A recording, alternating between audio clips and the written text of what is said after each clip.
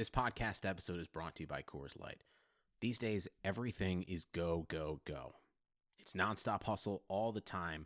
Work, friends, family, expect you to be on 24/7. Well, sometimes you just need to reach for a Coors Light because it's made to chill. Coors Light is cold lagered, cold filtered, and cold packaged. It's as crisp and refreshing as the Colorado Rockies. It is literally made to chill. Coors Light is the one I choose when I need to unwind. So when you want to hit reset, reach for the beer that's made to chill. Get Coors Light in the new look delivered straight to your door with Drizzly or Instacart. Celebrate responsibly. Coors Brewing Company, Golden, Colorado.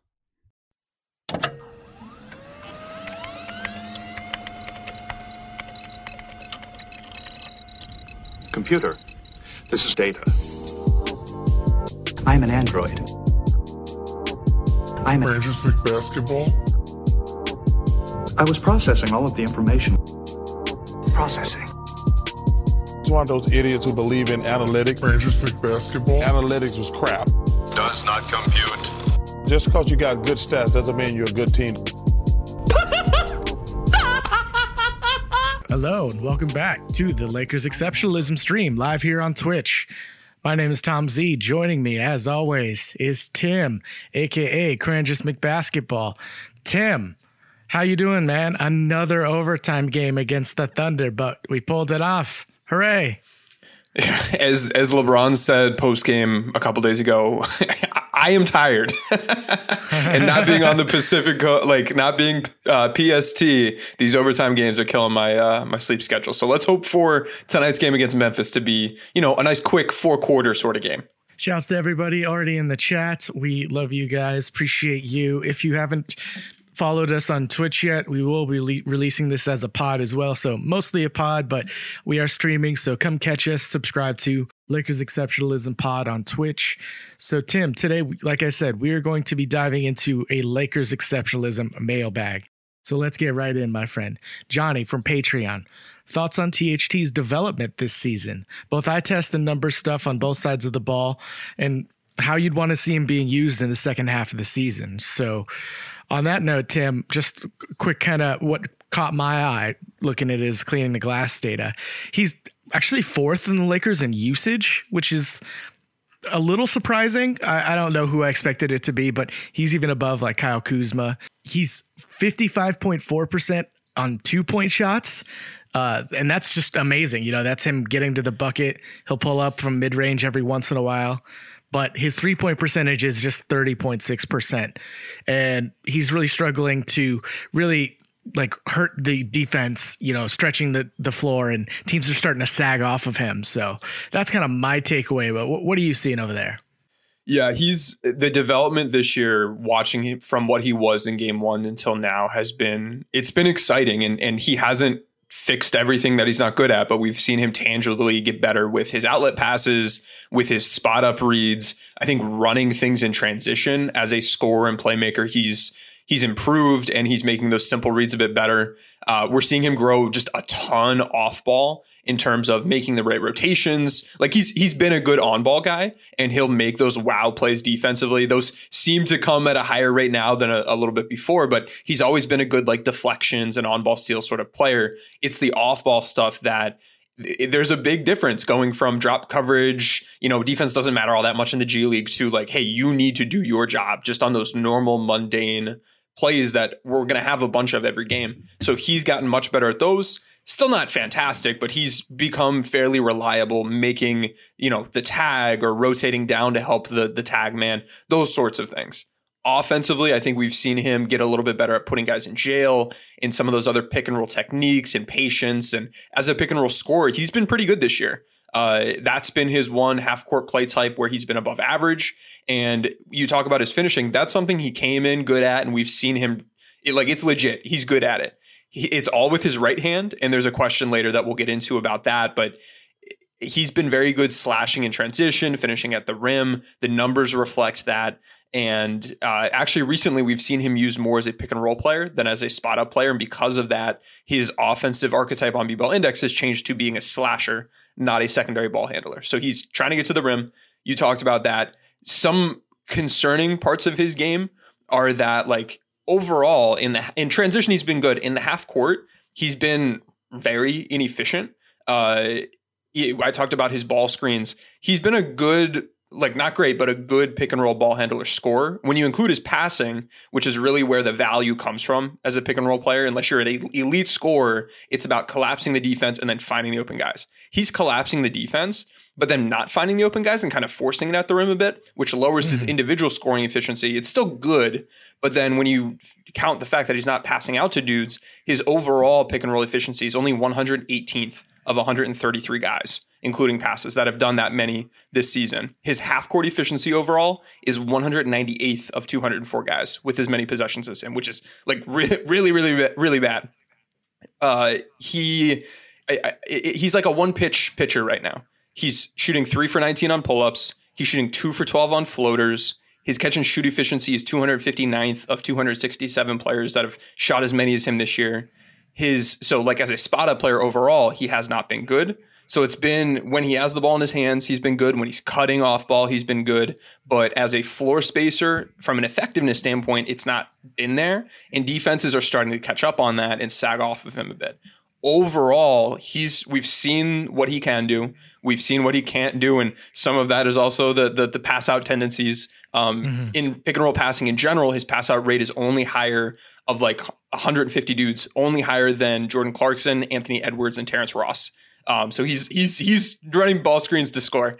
And his ISO pass out rate is the lowest of any player in the league. And in ISO, he's 2 for 11 with 2 turnovers. That's another example of, like, against a set defense with a dude in front of you, he can beat him, but that player knows they don't have to respect his middle game. He's not shooting floaters. He's not hitting the pull-ups. And then the other off-ball defenders know he's not going to pass out. So once some things click for him, we're going to see that efficiency rise. But right now, overall, his impact and his efficiency isn't where you'd like it to be, while he still displays some really good high-end finishing talent. His overall offensive impact right now is 24th percentile as a shooting guard. So there's plenty of room for growth. We've seen some tangible growth. Over time, I think we'll continue to see more. And once he makes some strides here or there, we'll see things kind of click into place. And the fact that he's such a good finisher be able to help other areas of his game. But right now, I don't know. It's kind of like what we talked about at the beginning of the year. He's going to make some great plays. Defensively, he's been good. Offensively, when he's doing what he's good at it. But for this team, he's being asked to do a lot of things that aren't ideal for him, and it makes it tough to have him on the court off ball when defenses don't respect him. So help me make heads or tails of this too, Tim. He's 2 for 11 in the corners this year and 9 for 24 on non-corner threes. That's 38% to 18% in the corners. And that's really, a product of him kind of like being on the court with LeBron and not being on the ball, basically, like you described. I do also think there's some situations where THT has been the guy to pull the trigger on some of the grenades he gets, late shot clock, situations, kind of always what I've heard referred to as grenades. Somebody's got to fall on it and take a bad shot that, like Rajon Rondo is the king of lobbing grenades because he'll dribble the air out of the ball for 15 seconds, pass, and you have really advantage and you have to do something with it. I'm not like excusing away his poor decision making at times. I think it's just interesting to consider this is a 20-year-old on a defending champion with the 4th highest usage on the team. And that's just gone up, since the year started. Yeah. Pulling up some of the data on those grenade shots. So Synergy has shots taken with under 4 seconds left. He's taken 23 of those, or 23 total, including he has like a couple turnovers, got to the free throw line. He shot 4 for 20 on those. So those are tough shots. That's going to lower your efficiency. He is, 6th on the team in those under 4 seconds left on the shot clock sorts of shots. Wow. So that's great. It hasn't been crazy high. LeBron has 122. So it hasn't been crazy high, but he has not converted on those. And a lot of them, I think, have been like very low expected efficiency sorts of shots. And when you have 23 of those out of like 150 total half court possessions, that's going to lower your efficiency maybe just a little bit. And he's doing well in transition. You know, he's 89th percentile per synergy. He can get out, and once he's able to get a lane and rise up, he's hard to contest at the rim. And even though he doesn't have a left hand, his right hand is better than most people's, both hands. And he's really incredible at the way he can manipulate defenses just by being able to reach on the other side of the rim so easily. And 61st percentile per synergy pick and roll ball handler. That's pretty good. Only 42 possessions, 39 points. So he's doing some stuff. He's learning along the way. And that's why I don't think he's going to be out of the rotation again the way he was to start the season. So that's a great question. Moving on to, is this Deepak and I'm disgusted? Ask about LA shot quality. Over the last 15 games, LA has had the 18th ranked offensive efficiency. And is this from the dip in shot quality, or is it the shot making? So what do you think about that, Tim? That's a good question. I think having a couple guys out for some specific games has certainly not helped the Lakers. I think at the beginning of the season, we had just about everybody healthy for the most part. And we've had a guard or two out here or there. But having AD out recently, having Caruso out, that hurts. With regards to shot quality, from the public data, what we can do is look at, there's a great site called Play-by-Play Stats. It's pbpstats.com. And they will look at all the shots that a team takes based on shot location, not the shooter though, but they'll look at shots based on shot location. They don't look at if it's stationary or moving or off the dribble or catch and shoot or how closely guarded it is. So it's a fairly simple, but it's at least a benchmark for shot quality. And from that, they'll give you the team's expected effective field goal percentage. LA's has dipped a bit since January 1st or since those last 15 games. But overall, big picture, their expected effective field goal percentage has been 53% before January 1st. Since January 1st, it's been 53%. And over the past 15 games, it's been 53%. So it hasn't been a huge difference. Again, I don't know how that would line up with like the second spectrum data. That would be a little bit more complex. I personally am not pleased with how the offense is being run in the half court. And there are a bunch of different things the Lakers can do to try to, give it a little bit of a facelift here and there. So I think shot quality in general isn't where I'd love it to be, but I do think the shot making itself recently has certainly dipped. Like KCP is going through a pretty rough stretch, and he's, one of our biggest 3-point shooters. That is going to impact things. With AD out, that is going to hurt the team's ability to score offensively. Alex Caruso, he's not like a scorer offensively, but he's been a positive impact offensive player. So missing him, missing AD, having KCP go through a rough stretch, all of those things together really hurt this offense overall. And especially with AD being out and not being that post scorer, when we see Trez or when we see Gasol attacking in the post, LA's not doing the same sorts of things to counter help as they are when LeBron or AD are being those post scorers. So we've shifted to different players and a worse style of post offense with AD out over recent games. So when he gets back, I think that'll improve. There are other things we can talk about in a little bit, but that's what I'm seeing. I think the shot making itself has certainly gone down. Shot quality hasn't been great, still isn't great, but I do think has moved down just a little bit. I think that's exactly what I'm saying. It's a lot of the classic regression. KCP and Alex Caruso, as much as we love them, are not going to shoot 55% from three. And what's crazy, Tim, I was talking to Brian at Run the Jewels on Twitter about this. KCP feels like he hasn't made a three in like a week and a half, and his percentage is 43.8% right now per clean the glass. On the season, right? Overall? On the season overall.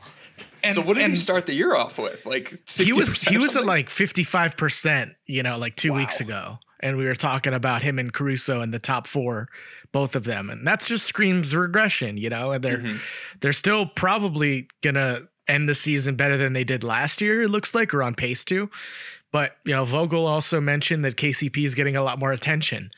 And as much as you hate that little play that often gets him a mid-range shot, I like that play because it does get him involved. Even if it's in this scripted way, he gets into the game, and he's a kind of guy that you need to keep involved. He's going to stay engaged defensively, but offensively, you have to bring him in sometimes, because he's not going to force up shots on this LeBron team. So I think some of it's like he's getting paid more attention because he was shooting hot, right? Yeah, and a lot of his offense is coming from just being a spot up scorer. He's not creating his own stuff a lot of times unless LA's calling a set play. And this year they haven't called too many like off screen sorts of sets for him. It's been that like handoff set that we've seen or nothing really at all. So when a lot of your offense comes from other players on the team's ability to break down the defense and then collapse it and then see you open and then kick it out to you, I think there's some more variance there in terms of how much volume you're able to get. And then when you're taking a lot of threes, there's even extra variance in terms of, your percentages and your scoring. And like by the end of the season, he might shoot 40% on threes, but over that time, he will have stretches of games where he shoots 50% or shoots 30%. And this is just one of those downturns. And as much as I hate that one play that we keep seeing, you make a good point that it gets him a little bit more involved. And maybe I don't have any evidence for or against it, but I have often heard, get guys a free throw or get them a shot at the rim or something. And then, they get more in a rhythm with some of those shots further out. And that's similar to like how I would warm up if I'm getting ready for like an adult league basketball game. I'm taking shots at the rim first and then slowly backing up. And like, you want to kind of like calibrate everything first and then work on those outside shots. Whereas KCP just has to come in the game and just shoot threes. And there are plenty of players who do that. But that's an interesting perspective that I think could have some merit. Definitely Partly just regression. I also think the Lakers have just not played particularly well in the last week and a half. And they're coming back down to earth in a lot of those areas. But the defense, they still at least has some consistency to it. So I'm not too worried. We did mention last pod, this is kind of like the doldrums of the season, it seems. So moving on, we have one from Luke Lebsack. Can THT sustain his ability to finish at the rim without using his left arm? Are there other players who have done that? Honestly, Tim, I can't think of somebody off the top of my head. I mean, there's famous players like Lamar Odom didn't have a right hand. Like, Julius Randle doesn't really have a right hand still. And I don't know, Lamar could use the right sometimes as he got older, but he was notoriously going left as, no matter what it takes. So is there anybody you can think of that fits that bill? Not that fits that bill in today's game that is performing at a high level as a finisher at the rim. And we see like THT almost has this like super advanced like layup package, not because he just has every move down, but because he has to overcome the fact that he won't shoot with his left hand. And so I actually spent time today looking through every single shot that THT has taken at the rim this season. Guess how many he used his left hand for? Honestly, I'm going to say 0. You're right. 0. Literally none. 0. Like, 0. Like, I was like, he's going to shoot at least one. Like, there's going to be something. But, like, whether it would have been wide open, easy, there's no one around him, or it's a super tough one, he's coming from the left side, right side, doesn't matter. He's always shooting with that right hand, which is bonkers to me. That's crazy. And for the most part, because he's a little bit more advanced with those layup packages, he has found the right workarounds for this. And he has that reverse layup he often uses where he'll be driving from the right side of the court around the baseline, and then he'll kind of finish on the left side of the rim with his right hand. And it works pretty well. And his length helps that work.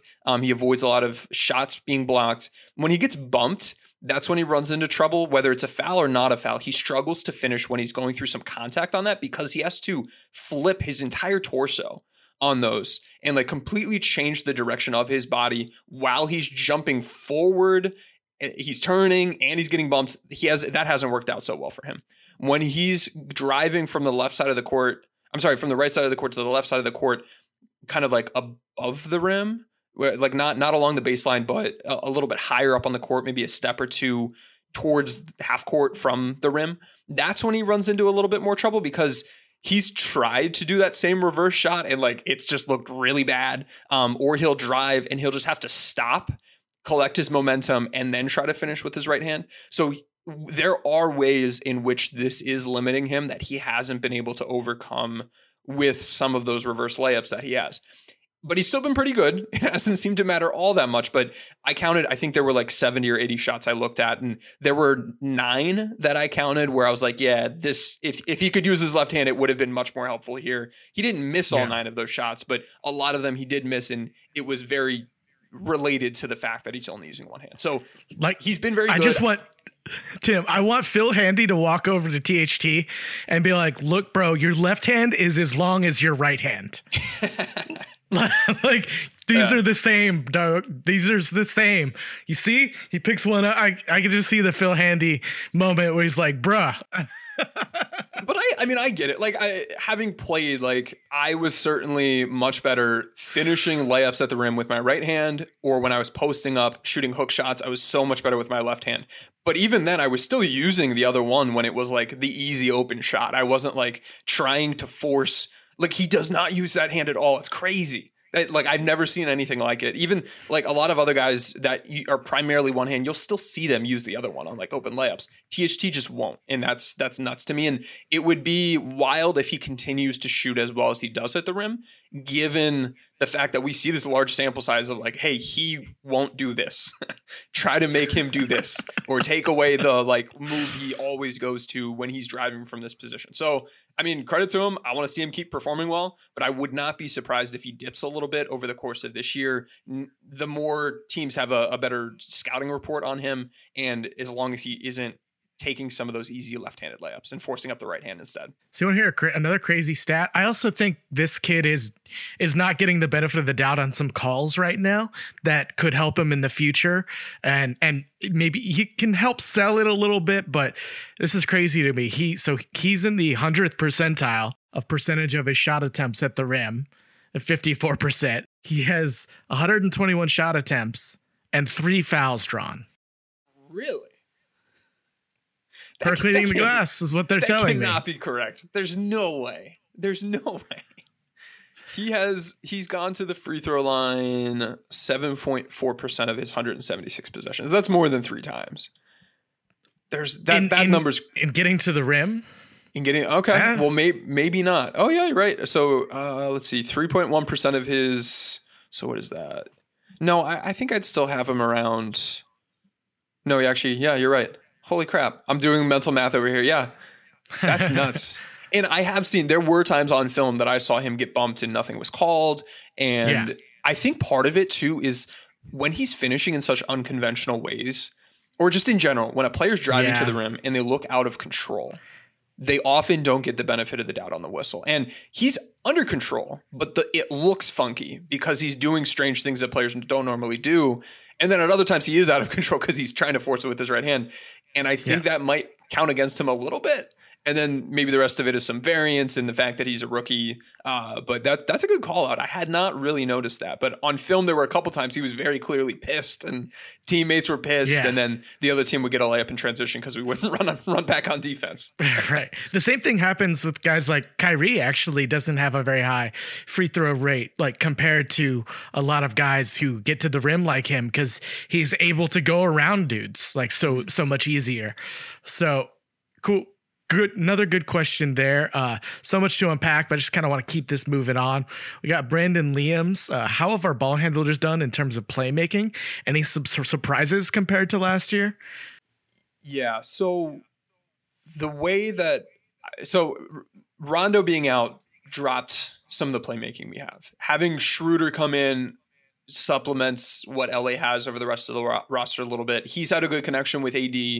His pick and roll ball handling, him and LeBron both, I think, and I need to go look at the numbers on this, but it seems like this year we haven't had as many like open skip passes.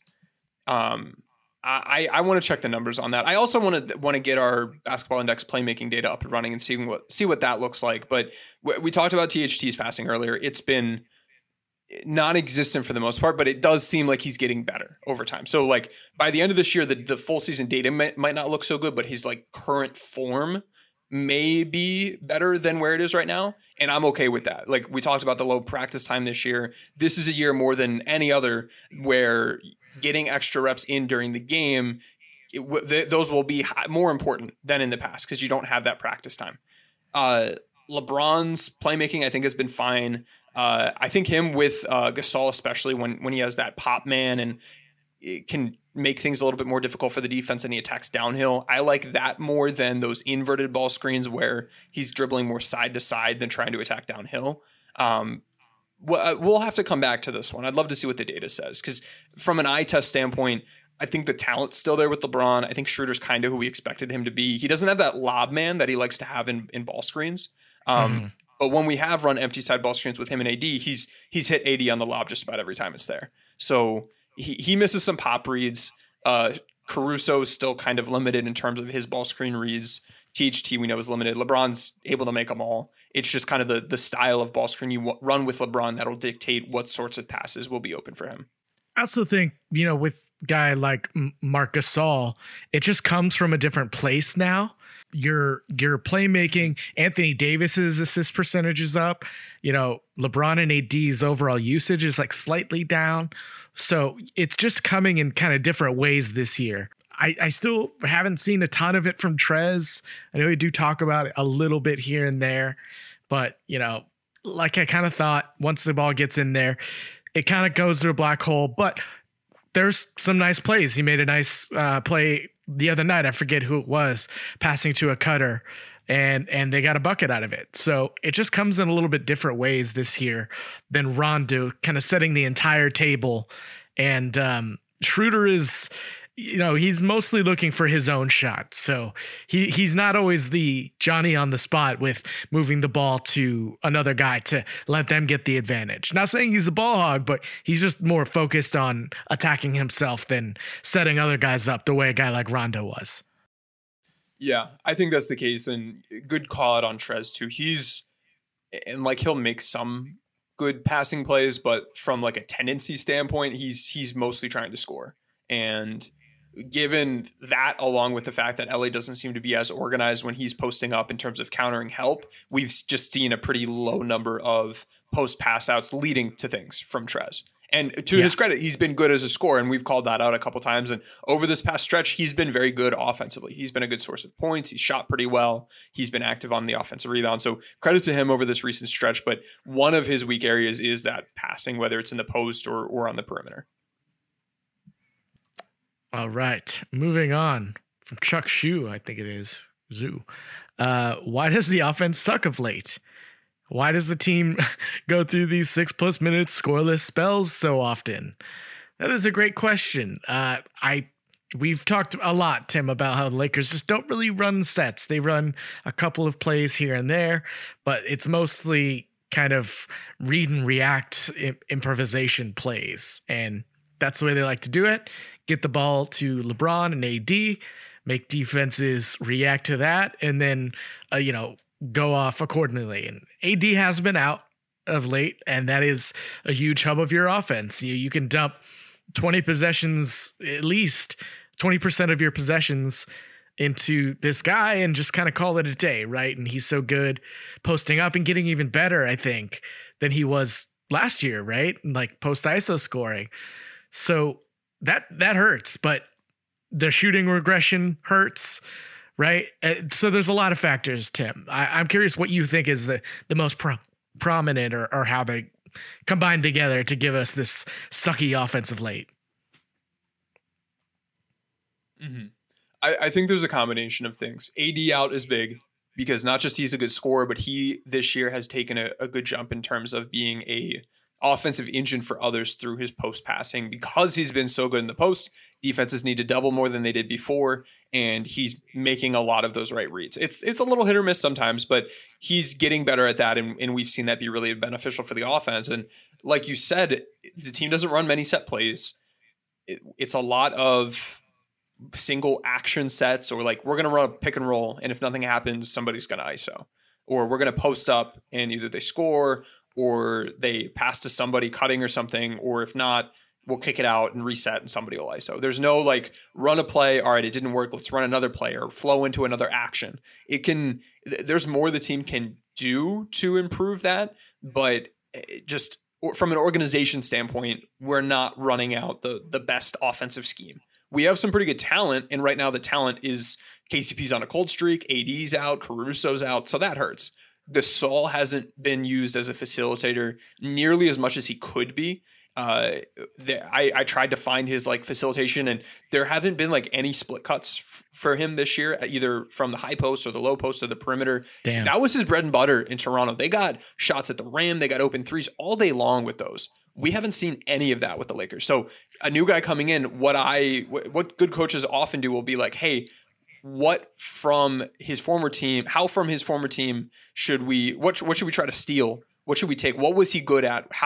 In which situations did he succeed in that other situation? What can we take from there and implement in our own? And that one factor with him has been a big glaring missing piece. So there's potential there, but it hasn't quite been realized. And then the other thing is, so Kuzma's been really active cutting for offensive rebounds and cutting on drives and getting those dump off passes. I also see the downside of that at times where it's kind of killing spacing. Where like someone, let's say THT drives to the rim or LeBron drives to the rim. LeBron's there, his defender's there. We often have somebody in the dunker spot. They're there, their defender's there. So that's 4 players. And then Kuz is cutting and his defender's cutting with him. So there are 6 players like at the rim. And it makes it really difficult to pass out or get those catch and shoot threes or attack a closeout. Cause even if you do kick it out to one of the other 2 players, there are 6 players in the paint, so they can't drive. So you either have to force a shot up or try to reset.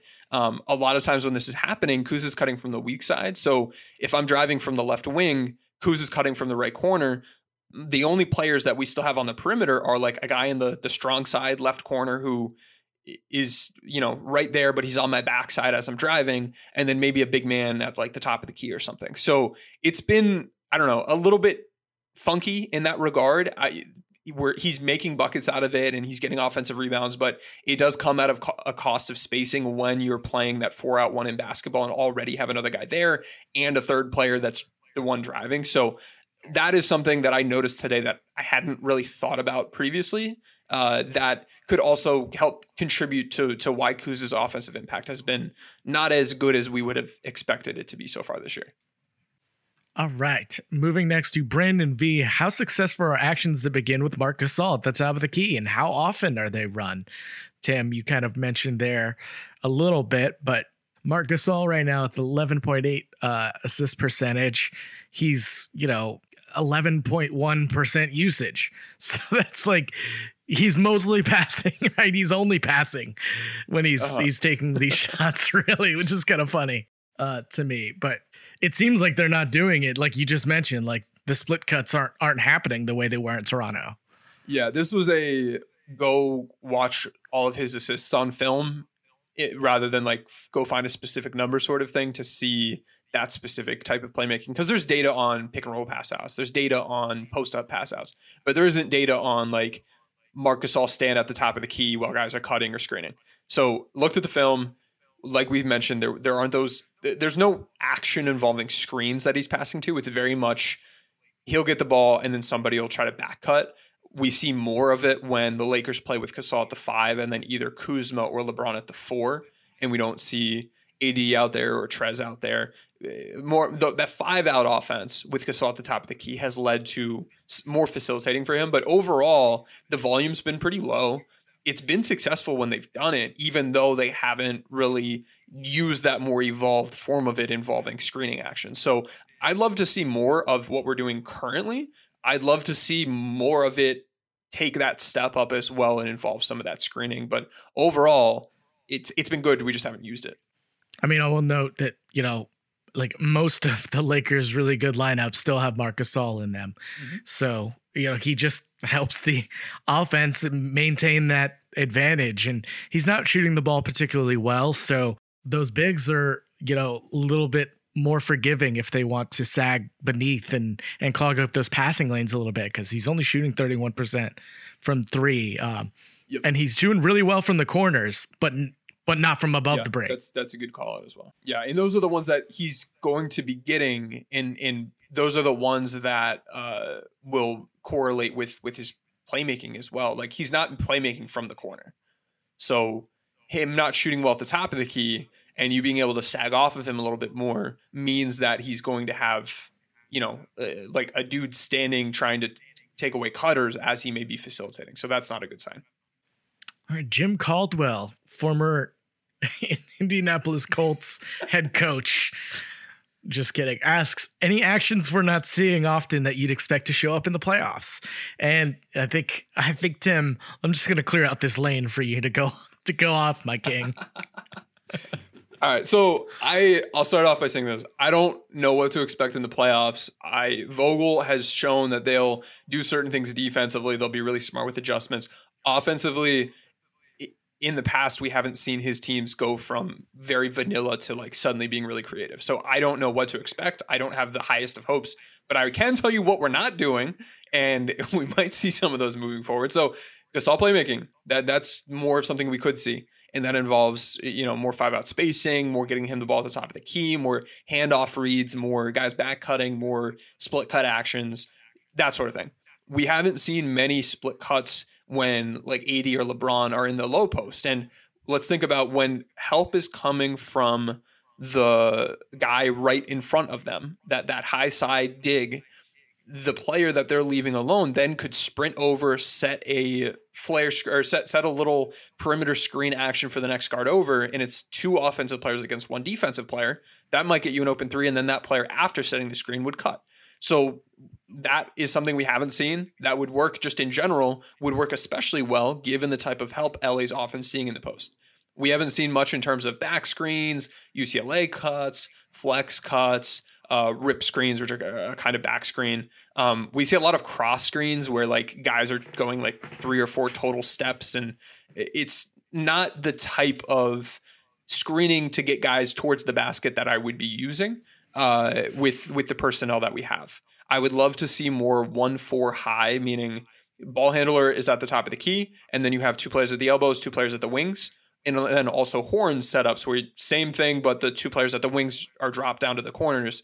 Those sorts of alignment play well into the fact that Gasol and LeBron are 2 of our best passers. And we have plenty of guys on this team that can catch and shoot some open threes and can attack off of handoffs and can cut really well depending on who they are. So a lot of that would help put players in better positions to succeed while also clearing the paint out a little bit more for cuts and drives, play into our passing, and get more of those cutting actions towards the rim. If you are trying to pass to somebody cutting to the rim and you're at the top of the key, that's a harder pass than if you make an entry pass to the elbow and then you go set that screen, and then the player that's passing to the cutters is from the elbow instead of like outside the 3-point line. So that's something we could do. We haven't seen any double high ball screens. I mean, not any. I'm sure we've seen some, but we have not seen many double high ball screens. That's an action that helps clear out the paint. It would allow for LeBron to get into the paint a little bit more on drives. It would open up rolls much better because both big man defenders would be pulled up towards the level of the screen. So that's something that would be really valuable. We haven't seen many step up ball screens in the middle of the court instead of along the sideline. We need more of that, man. Like, why, if you're getting a guy a full head of steam, would you make his head of steam be going towards the corner? Do it in the middle of the court. Give that player options to go left or right and attack the paint downhill in secondary breaks. So there's more. I don't know what the Lakers will use. They're probably not going to use most of this, but there are plenty of options available. There's a lot LA can do with the personnel that they have. I don't think we're going to just start seeing stuff in the playoffs we haven't seen before. Odds are, if they start realizing they need to add more, we're going to see them try it out now or soon or whenever in the regular season. And then by the playoffs, they will try to cut out more of the fat in terms of their attacks rather than just start experimenting with new things that they haven't really gotten a chance to use in the regular season. Yeah, I think they're just trying to feel it out right now and not really focus on any like specific offense, right? They're just kind of coasting through, see what works, see what lineups can get good shots. You're still like, 20 plus games into the season and figuring out, you're still collecting data at this point, I would say, as your philosophy of piecing together lineups. And Tim, there's just quickly, I wanted to bring this up. There's one other lineup that data is. We're driven by the search for better. But when it comes to hiring, the best way to search for a candidate isn't to search at all. Don't search, match with Indeed. Indeed is your matching and hiring platform With over 350 million global monthly visitors, according to Indeed data, and a matching engine that helps you find quality candidates fast. Leveraging over 140 million qualifications and preferences every day, Indeed's matching engine is constantly learning from your preferences. Join more than 3.5 million businesses worldwide that use Indeed to hire great talent fast. And listeners of this show will get a $75 sponsored job credit to get your jobs more visibility at Indeed.com/Blue Wire. Just go to Indeed.com/Blue Wire right now and support our show by saying you heard about Indeed on this podcast. Indeed.com/Blue Wire. Terms and conditions apply. Need to hire? You need Indeed. Considerably negative comparison, and it's our 5th most used lineup, and that lineup of Meh is still the 2nd most used lineup, but this one is negative 12.1. It's Trez, AD, Kuzma, Wes, and Schroeder. Does anything in that stand out to you? I don't know. I have to pay attention to that. I'm just there's a preemptive eye looking toward that lineup. But I think you laid out a lot of great options on offense that I totally agree with. So well done there. Let's take a quick break, Tim, and then we will come back and finish out our mailbag. All right, Tim, coming back from our break, we're going to kick it off with some defense questions from Jason Timpf. If the catch hedge relies on back-end rotations to work, then why not just fully trap the ball handler? Traps would lead to the same chaos rotating off ball, but raises turnover chances and forces slower passes to give your defense a head start on rotations. I feel like many of these catch hedges leave Gasol and Trez in a spot where they aren't contributing much. They're not far enough back to stop anything, but not far enough up to disrupt the ball handler. I agreed that it deters the drive, but so would the trap theoretically. So Tim, I was looking into this on Synergy, watching some of these possessions that Synergy labels quote unquote traps in the pick and roll ball handler, right? During trapping situations. And for LA, what I found was like 18 possessions overall. Claiming, through Synergy, it's not always the perfect, earmarking process they have there, but take it as you will. Most of those possessions were not intentional traps, but a result of a couple of different reasons. Some of them were what we see when you get like Marc Gasol switched onto a Trae Young after he dribbles through the baseline out to the other end, and then Schroeder, goes to quickly double to allow, the big to kind of retreat and match up on his guy, right? So there's a couple of those. There's a couple of just the ball handler picking up the ball to not even give them a chance to quote unquote catch hedge and take advantage of a 4-on-3 that they have a passing lane to get the ball into. And then a couple of them are just straight up that the ball handler strings it out and, two guys follow the same guy instead of somebody peeling off fast enough and them putting that pressure on it. Overall, the Lakers aren't terrible in what they do. They give up 0.889 in those 18 possessions for 16 points. But Tim, to me, trapping a ball handler is not something you do unless there's a player who is performing so outrageously efficient or killing you in such a, this guy should not be allowed to shoot. I would rather the other 4 offensive players on his team have a 4-on-3 advantage and get a shot that way versus, this guy blowing me up the way he is. That's my take on the trap philosophy on defense, Tim. But I'm very curious what you think about this too. Yeah, so we can start by thinking of a couple times from last playoffs where we saw this play out a bit. So in the Denver series, the Lakers were catch hedging. And when Jamal Murray was stringing those hedges out, there was one game, I think it was either game 2 or game 3. Murray was stringing those out, and instead of switching, the Lakers continued to follow him with 2 players and gave up a 4-on-3 for the other players on the court, and then he'd make that pass. And because he strung that out so far, it was a much more prolonged 4-on-3 compared to what you're normally giving up in a catch-hedge situation. In a catch-hedge situation, if everybody's doing their jobs, the roll shouldn't be open. The ball handlers should not be able to drive to the rim. They're not getting pull-up threes. If they're taking a pull-up 2, it's contested. Pull-up 3, it's contested. It's giving up, like, if everyone does their job, there's a skip pass and everyone already knows their rotations and then they recover to it and you're in good shape.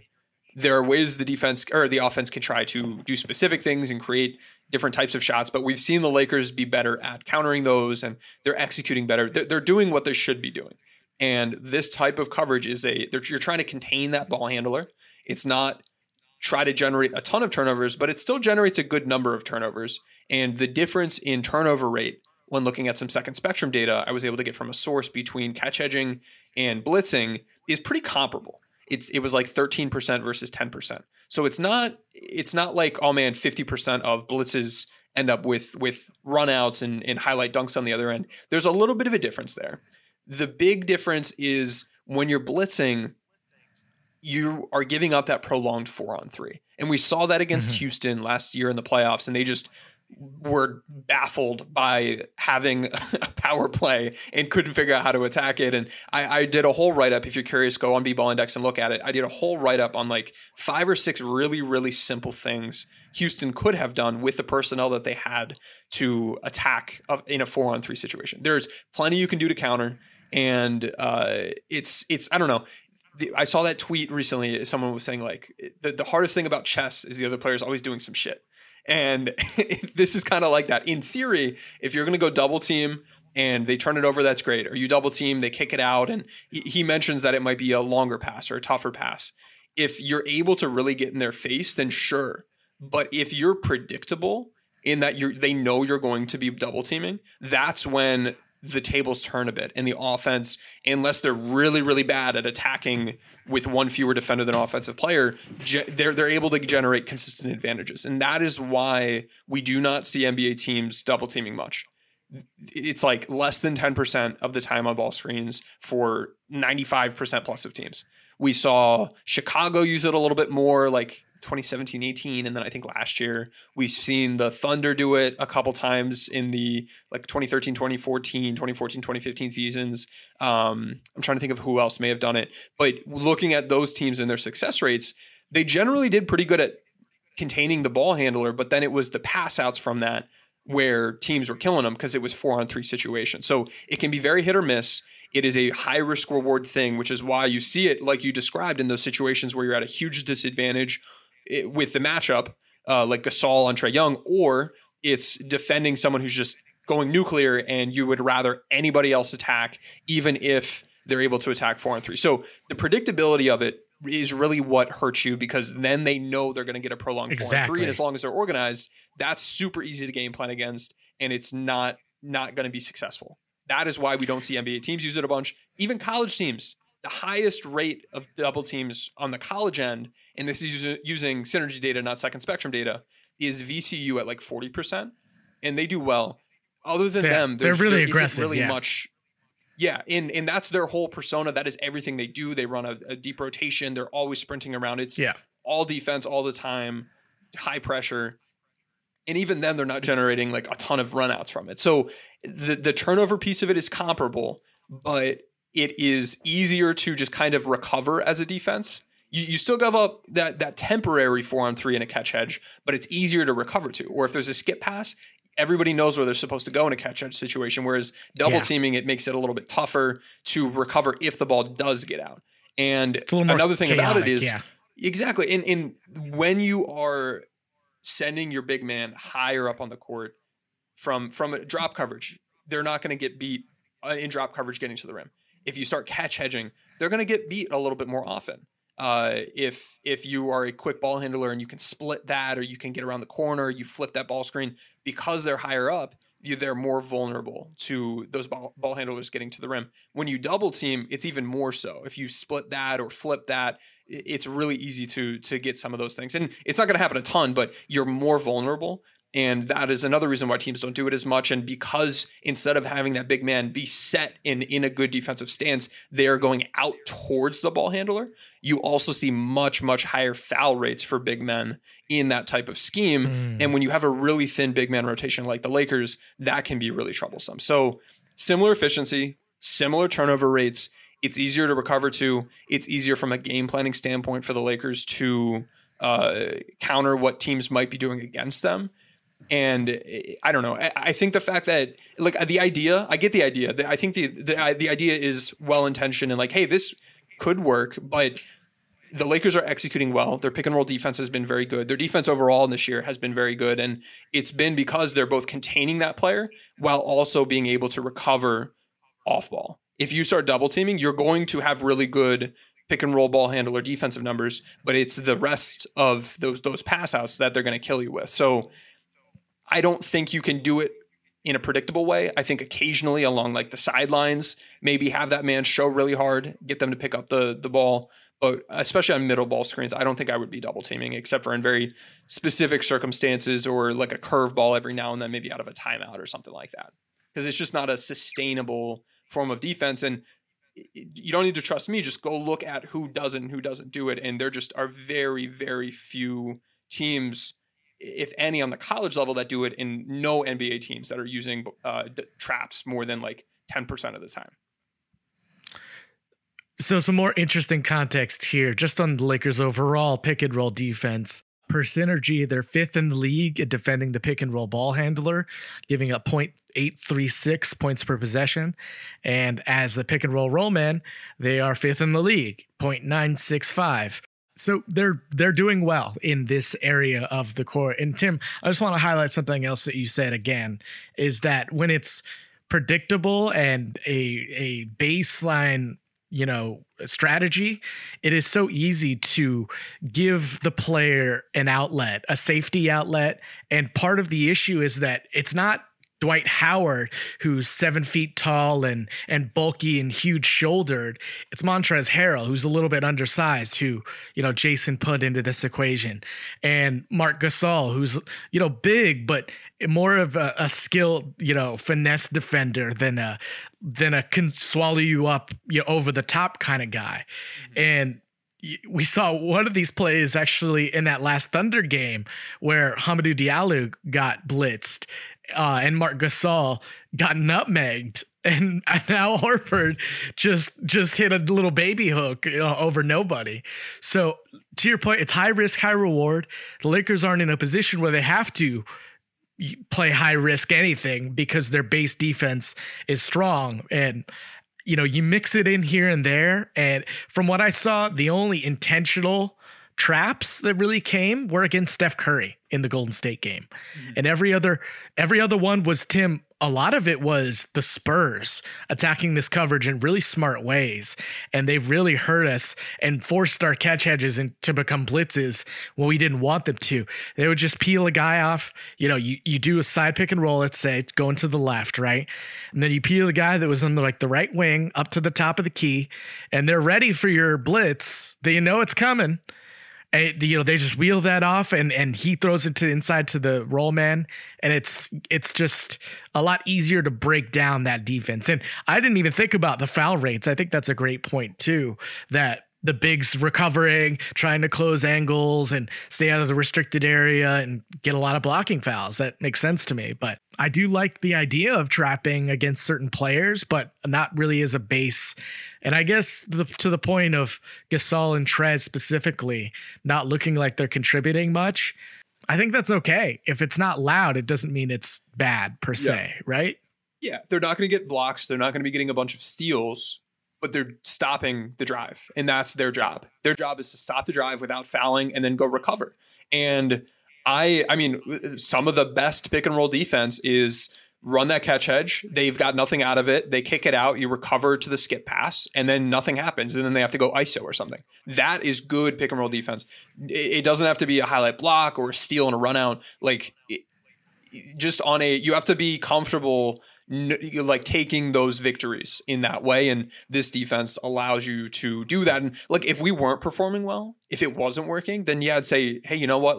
This isn't a drop coverage team. We're not doing well in the catch hedges. Maybe we have to do this, but that is more a desperation move than something you just do just to do it. I think it's a curveball to throw in here and there against specific players, or, one possession or a couple possessions a game to try to force some turnovers. But I don't know. It's not the type of thing teams do in general, and I don't think we of most teams from a personnel standpoint and based on the success we've had already would really need to do it. Because it's as simple as like if I know the other team's double teaming, I'm going to have my guy slip. Because when you're double teaming, that big man has to really step out. He's not waiting for you to come off the screen to then come up. So slip that screen, like you said, lift another guard up, and the ball handler doesn't need to hit the roll man. He just has to pass it to the next perimeter player who then has a better angle to attack 4-on-3 and get it to that roll man. So it's very beatable if you know it's coming. That's the big thing. So I get what he's saying. And like, if you take specific screenshots, there will be times where it's like, hey, it looks like Trez is in no man's land and there's a 4-on-3 weak side, but that's just part of the scheme. And as long as it's working, I'm comfortable with it. Absolutely, Tim. So thank you for the question, Jason. We appreciate it. Hopefully that, you don't have to agree with us. The last devil's advocate thing I'll say, Tim, is that you downplayed a little bit the difference between 13% and 10%. Like 30% more turnovers is not nothing, right? It is, like, to his point, is what he's trying to argue, right? I'm just trying to give his side the fair shake and just let's move on from here. The difference between 13% and 10%, I think, might be bigger. If it were literally every possession, I don't know that it is 3% difference. But I think where he's coming from is that is a significant kind of increase in aggressiveness that could lead to potential buckets. And you know what I mean? Yeah. I don't know. Yeah, no, you're right. A 3% increase of 10% is fairly substantial. Yes. But if it were from 10 to 30 or 10 to 25, I'd say, there's some difference there. Big picture, looking at the effectiveness data on a second spectrum level, catch hedging in blitzes are about just as effective. Actually, catch hedges are a little bit more efficient for the defense. But the difference is one of them is scalable and the other one is not. That's how I would look at it. Yes. That's a great way to close that out. So Tim, we're running a little long. I'm going to try and get through these a little quicker and kick them to you. On rotation, this name, Bartosz Jambrosiak, I'm so sorry. Do you think Vogel will shorten rotation again once AD and AC will be healthy? I personally don't. I think they got their 9-man rotation experiment a good, 2-week sample, and now they're going to just maintain guys. What do you think? Yeah, I think it'll be more guys. I think we're going to see 10 or 11. Yeah. If Keefe plays, my take on Keefe is he's doing a lot of the right things, and him looking good or him looking bad has come down to like him hitting the 1 or 2 catch and shoot threes he's getting a game. He's doing a lot of the right things. We saw him in that last game. He had a really clutch 3 and then take a charge on the very next play. He's doing a lot of what we want from a behavior standpoint, and I think the results are they'll be there. So I don't feel as though we need to cut anybody out. I think having a 10 or 11 man rotation or figuring out something where you're getting all 11 guys playing in maybe not all in the same game, but keeping everybody engaged and keeping everybody motivated is the right way to go. I wouldn't cut Wes and Keefe out unless you feel as though they're just not performing up to the standards for the team, especially with this team coming off of 3 overtime games in a row. Like, give LeBron some rest. Take his minutes down a notch. The team's record is still very good. We're performing well. I don't see a point in shortening the rotation this early in the season just to shorten the rotation. Yeah, check back in game 50, and I think we might, 55, 60, somewhere around there, have a different equation as they kind of lock in for the playoffs. But as of now, I prefer them to take that cautious approach with Anthony Davis, Caruso, and anybody else who's got some nagging injuries, just to not push it too hard. All right, so next we have Jao Lima. How concerned are you with our rim protection at this moment? And there's been a lot made of this. Tim is, clearly moving from JaVale McGee to Dwight Howard to Trez and Gasol, can't talk, would be a big impediment to the Lakers' rim defense. So per Clean the Glass, they're giving up the same percentage of shots at the rim as they did last year, Tim. And they're better in effective field goal percentage overall. So what do you think about their rim protection so far this season? So to answer the question, at the moment, I'm a little bit more concerned because we've got AD out. Once he's back, big picture, to answer your question, I'm okay with how the Lakers are defending the rim. It's not flashy. We're not getting crazy highlight blocks. It's a different style of rim protection. And this goes back to the catch hedging. It's about stopping guys from getting to the rim to start with whenever you can. Yeah. And in ball screens, that's easier than in some other things where guys are just going to drive. And then there will be times where we do need to defend the rim and not have those shot blockers. So it does hurt. I'm not trying to say that it won't hurt, but LA has done what they can to mitigate the step back that our step back in interior defense has had on the results of the team's defense.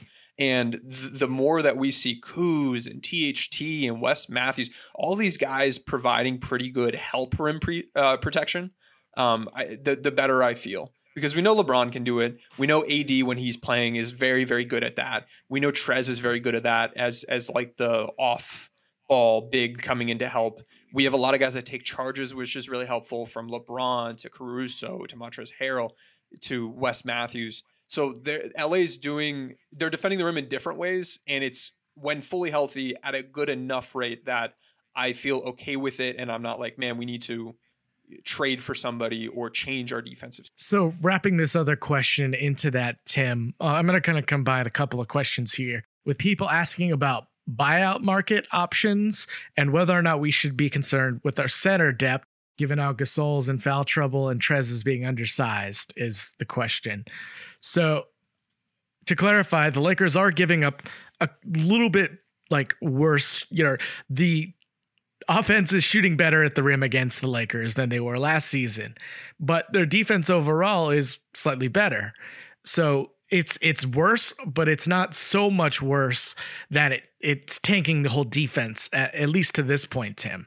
So with that in mind, they can get marginally better. And I honestly can't think of many buyout bigs off the top of my head. I don't think anyone like Drummond or someone on the higher end is going to want to come here, because honestly, the Lakers still don't have that much playing time. And it's going to be really hard to imagine somebody coming in and playing more crunch time minutes than Gasol, Trez, or Keith, because that's not really how the Lakers run their organization.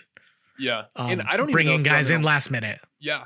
No, and you're right. The minutes aren't really there, and I don't even know if a guy like Drummond might get out. Let me throw some names at you that are for players who I think might get bought out, and you let me know which one of these guys is your rim protection savior. Cody Zeller, Robin Lopez, Bismack Biyombo, Mike Muscala, Cristiano Felicio, Ed Davis, JaVale McGee. That's who I scoured the internet, looked at articles, and tried to find who people think might get bought out, and those are the names I found. And I think we can't even sign JaVale, right? Oh, that's right. For a whole season, so unless he changes teams again. Yeah, because he would have been the best rim protector on that list to go after. So, yeah. Like Deadman, and the other issue is that they're hard capped, right? So they can't even sign somebody until I don't even know if they have enough under the cap to sign somebody at the day of the buyout deadline to be eligible for the playoffs. I think they do, but it's for the money and the opportunity. I'm not expecting any tier level player worthy of joining this team yet. I just don't think they're going to be in it. I don't expect LA to, we might go try to get someone from the buyout market, but I have low hopes for the impact, the role that player would have on this team. The minutes, unless somebody goes down for injury, unless Gasol or AD go down with an injury, or Harrell, they're not going to be playing all that much. And with the guys we have already, I think in the scheme we're running has shown that once we translate to the playoffs, Trez should be able to keep playing in a catch-edge scheme because he's doing well with it. Gasol should be able to keep playing. So I don't have high hopes. The caliber of guys available is going to be low, and the opportunity is going to be low. So it's a very marginal change, if any. And like we mentioned, LA may be limited from a financial standpoint, or even some of the rules against signing like JaVale in terms of who they can even bring in the door. All right. Ronaldo Almanza and Lamar ask about trade value and the possibility of the Lakers moving THT, Kuz, and Caruso, since LA likely can't afford to keep everyone long term. I wouldn't say that they can't keep everybody long term. It's partly a question of, are these guys willing to accept the most amount of money the Lakers can offer them under their conditions, right? So I think I saw THT can get like a $20 million contract for 2 years, something like that. If that's a sacrifice for him to be on a championship team in LA, and the Lakers will foot the luxury tax bill. So it's not impossible that they keep everyone per se. It's just an expensive proposition. So is it worth messing with that championship chemistry, Tim? I don't know. I don't think so. Given what we've seen the Lakers do so far, how they've performed, I am not in like, hey, we need to make a huge change sort of. Again, I don't think they can trade Kuzma for a year to his extension. And I don't think they would trade THT or Caruso for anybody that's not like Bradley Beal. And frankly, that's not happening. So, you know, I just don't see the kind of impetus for them to mess with this chemistry that they have.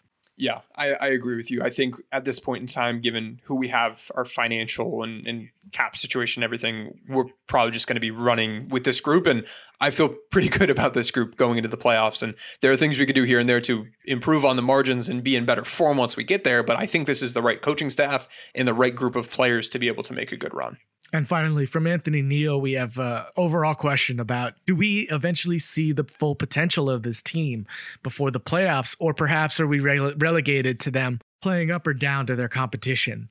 And I think this will be just like every other LeBron season, Tim, where there's a stretch like the Lakers had last season before the stoppage where they'll beat two really good teams at a weekend and it'll be convincing.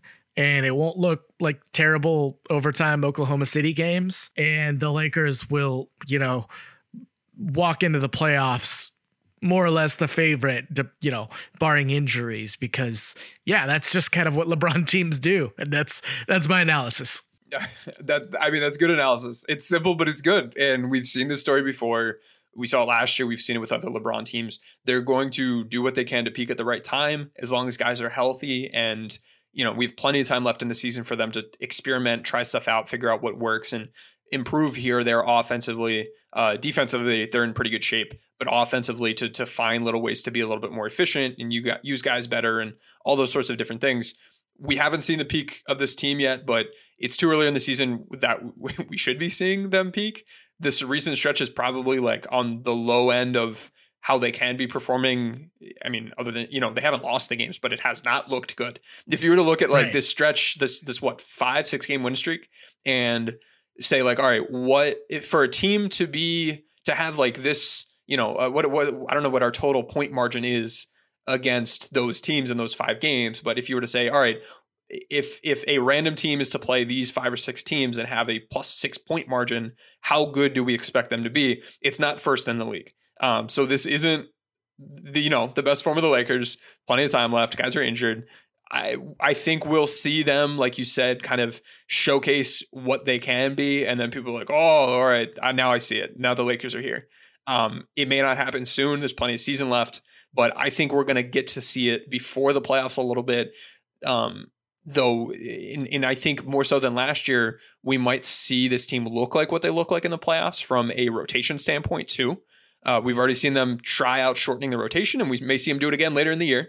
And the fact that we don't have a starting center that suddenly is going to go away, or at least that's not what I'm anticipating, I think you can look at this team, if they are performing well, and be like, yeah, that translates. The defensive scheme, that translates. The offensive scheme, what they're doing, how they're running things, that should translate. So we're going to see them peak at some point, and when they do peak, it's going to look pretty legit. It's not going to be like, all right, well, this is good, but JaVale McGee had 12 points, and he's not going to be able to stay on the court, and all that sort of stuff. No, I think that's really spot on. And the Lakers, like, they're going to, if this is the worst that they look all season, this is a damn good team, right? And we don't know that until the full season plays out, but you know, usually around January, it feels like there's that dip in good teams, in LeBron teams, and he has a consistent rhythm to his seasons.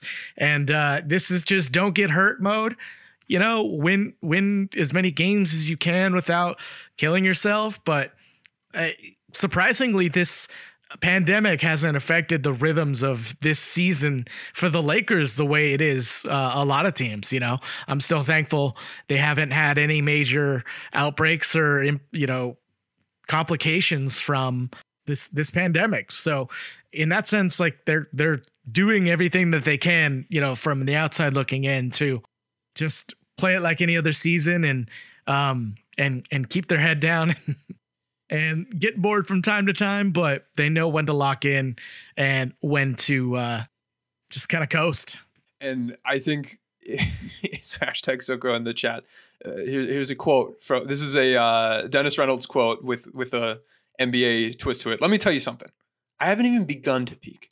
And when I do peak, you'll know, because I'm going to peak so hard that everyone in the league is going to feel it. That's so true. That is like when the Lakers are peaking, it's going to look so damn good because they are better than they were last year. They're running better schemes. They have better players. The coaching staff has gotten a little bit better, and it's going to translate to the playoffs better. So when this team is kicking butt at some point later in this year and they beat 2 elite teams in like 3 or 4 days, people are going to feel it. We're going to see a lot of people talking about it on Twitter, and it's going to feel really, really good. I love that. No better way to close out the Mailbag Show than with that quote. So again, thank you guys for joining us. We will be back soon, probably Monday, with another pod, and we will talk to you guys next time.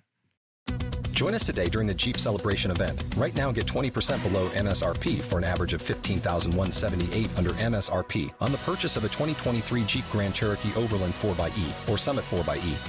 Not compatible with lease offers or with any other consumer incentive offers. $15,178 average based on 20% below average MSRP from all 2023 Grand Cherokee Overland 4xE and Summit 4xE models in dealer stock. Residency restrictions apply. Take retail delivery from dealer stock by 4/1. Jeep is a registered trademark.